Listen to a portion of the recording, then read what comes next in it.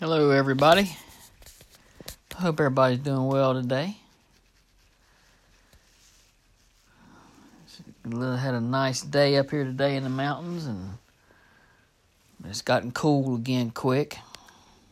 But yesterday, I talked about prayer can change God, and I gave you an example of somebody praying and changing God's heart. Today I'm going to give you an example of God changing his mind. Not because of prayer, but because of obedience. So,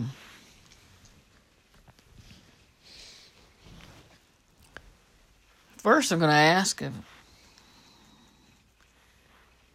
have you ever done anything and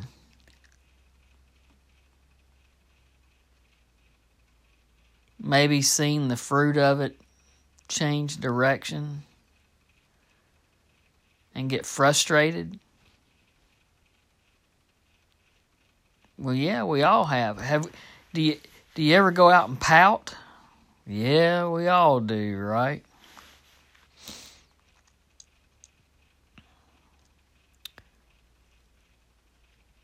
Why do you pout? Why do you go out and act silly, like it's all about you? A lot of people do that. It's all about them. But Jonah, God came to Jonah and told him he needed to go to Nineveh, and Jonah didn't want to go, and Jonah rebelled against God and got on a boat and took off, and the storm came, and they drew lots and threw Jonah overboard, and the fish swallowed him, and he prayed, and then the fish threw him up on the dry land.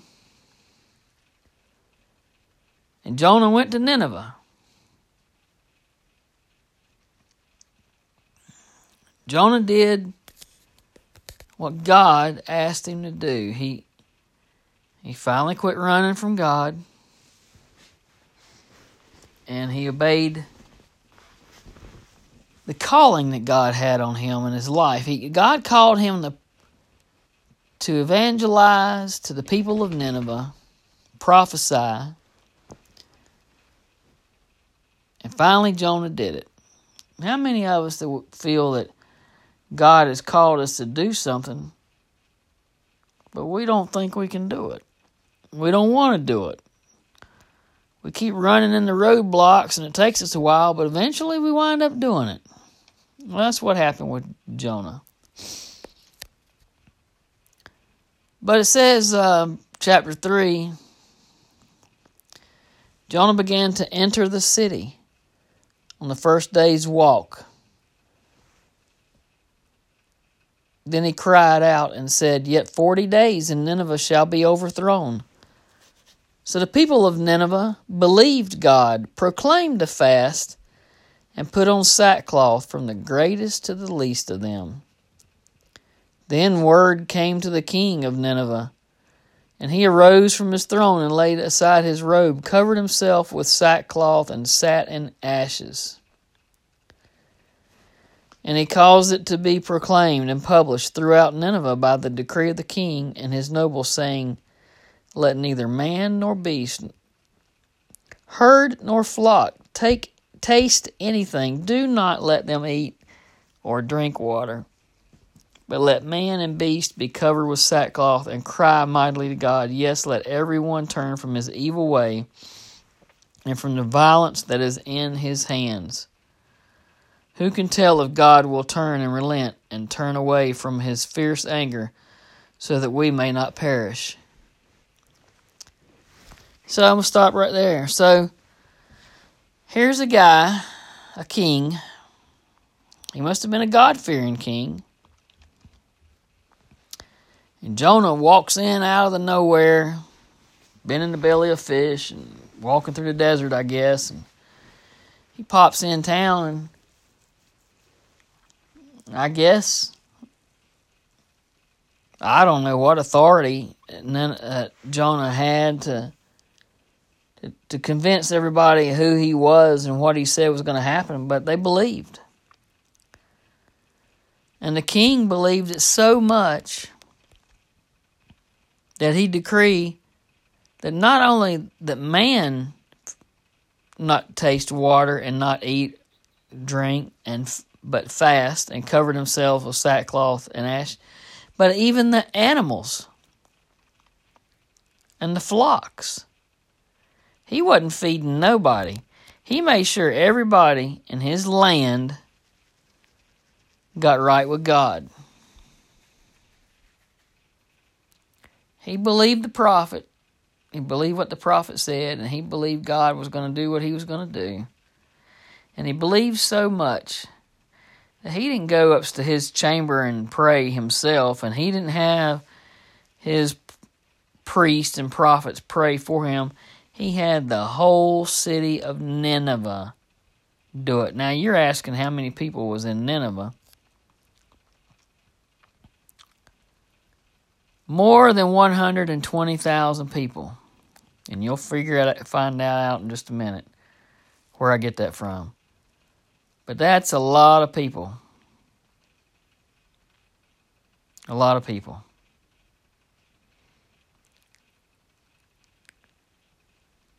And what did God do? I mean, the king turned the whole nation to God, right? So, let me ask you, when have you seen that around anywhere? I mean, even in 9/11, when they attacked the United States, our country came together, but you didn't see a whole nation come to God. You've not seen a leader in our lifetime decree that everybody had to worship God. It's just unheard of today that people would do that. More exactly, to be more precise, I would say the opposite is true. People face death from leaders if they pray, if they stand up for Christianity.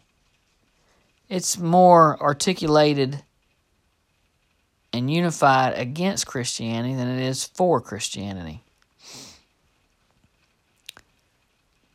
But in verse 10, after all the fasting and the praying, we don't know how many days, how long this lasted, but we know that it was the whole nation, city of Nineveh. So it took some time to get the word around, and probably took some time to get everybody on track, but it was done. But chapter 3, verse 10, it says, God saw their works, that they turned from their evil way, and God relented from the disaster that he had said he would bring upon them, and he did not do it. He didn't do it. Now Jonah, what does he do? Oh, he done hurt Jonah's feelings. He's a little upset. Jonah come in there and looking like a big old mighty puffed up prophet of God, gonna call down hellfire and damnation on the whole town because God's got my back. But now the Lord says, no, they turned, they prayed, they relented. I'll give them a second chance. So, Jonah's upset. And he prayed to the Lord. Talked about how upset he was and how all the trouble he went through. And then the Lord said, is it right for you to be angry? So Jonah went out of the city on the east side, and he made himself a shelter, and he sat under the shade that he might see what would become of the city. He went out there and pouted on a hill. It says, and the Lord God prepared a plant that made it come up over Jonah, that it might be shade for his head to deliver him from his misery. So Jonah was very grateful for the plant. But in the morning, what happened? It says, at dawn the next day, God made a worm. And the worm damaged the plant and it withered. And the sun arose. God prepared a vehement east wind, and the sun beat on Jonah's head so that he grew faint. And he wished for death himself. He said, it's better for me to die than to live.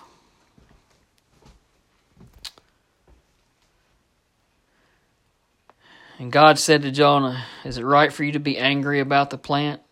And he said, is it right for me to be angry even to death? He said, it is right for me to be angry even to death. That's what Jonah said. He said, why can't I be angry? You made me do this. You made me look like a fool in front of everybody. And it doesn't mean anything. You know, I come in here and I did what you wanted me to do, and now you turned on me.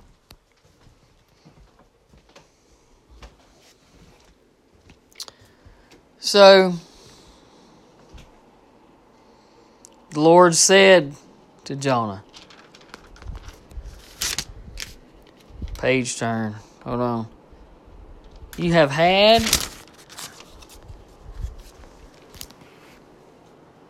pity on the plant for which you have not labored, nor made it grow, which came up in a night and perished in a night. So he's saying, well, hold on. And should I not pity Nineveh, that great city in which are more than 120,000 persons who cannot discern between their right hand and their left, and much livestock? So the Lord's saying to Jonah, you're worried about a little old plant. You're more concerned about that plant rising and dying and you not having any shade than you are for a city full of people, 120,000 people who can't even tell their right hand from their left hand. Where's the logic in that? Is what God's saying. Where's the reason, Jonah? You'd rather worry about that plant and your comfort than to be happy and rejoice that 120,000 souls turn back to God. Now, isn't that what we all do? That's exactly what we do. I see people in church complain about the smallest thing. They complain that people come to church and are wearing blue jeans or a t-shirt instead of being happy that somebody came to church. I see people complain that couples come and sit in their church that are living together and not married, instead of rejoicing that a couple came to church. Because, you know, the witness has to start somewhere, right? And that's the same with Jonah. The witness had to start somewhere with him, and it did. It started with him prophesying to the city and to the king, and they relented. They changed their way. Now, if they hadn't have done what God wanted them to do, they strung Jonah up on a tree and thrashed him and whipped him or whatever, well, that would have been a different story. But they turned, relented from what they were doing, repented, covered themselves in ash and clothes. Why wouldn't God want to change his mind?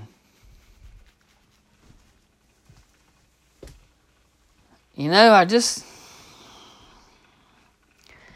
is so systemic with our churches today. We preach a good sermon, but boy, we sure don't walk it. You got to do this, you got to do that. We need people in church, and then when they show up, oh my God, you're not using the King James Bible. You're going to hell. Oh my gosh, you got tattoos. You're going to hell. Oh Lord, that girl had a baby out of wedlock. Golly. He's an alcoholic.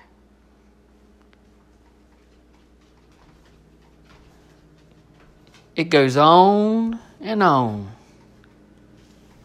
Like they say, like Donkey Kong, right? Oh, what a tangled web we weave, if but to deceive. I guess there's a lot of truth in that saying when Jesus says, "He without sin cast the first stone." That sums it all up, right?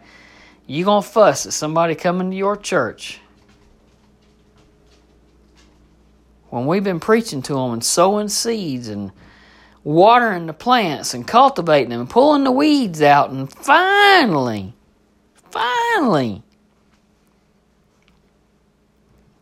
somebody comes to church. And now you going to fuss at them because they don't have a suit to wear? Or are you going to fuss at them because the woman's not wearing a skirt? Or are you going to fuss because they're not carrying a King James Bible? Oh, you hypocrites.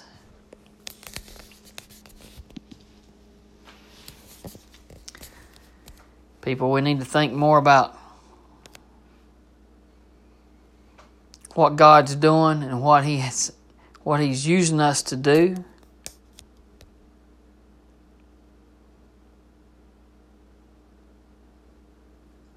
We need to think about what God wants instead of what we want. We are messengers. We are emissaries. That's all. We're not the judge. We don't set the standard. We don't raise the bar and lower the bar. We are no better or no worse than the people that we evangelize to. Just remember that. Just remember, when you throw a rock at somebody, God's going to drop a boulder on your head. Thank you all for tuning in. I hope you're doing well, and I hope you're enjoying the podcast. I thank you for everything that you do. I thank you for your prayers. I pray for y'all. I pray for this world. The world. Not just our countries, our respective countries. Pray for our world. Our world is in turmoil, and we need prayer. We need God's prayer warriors. And we need to turn everything around. Keep God and His Word at the first and foremost of everything you do. And this is Pastor Chip. God bless you.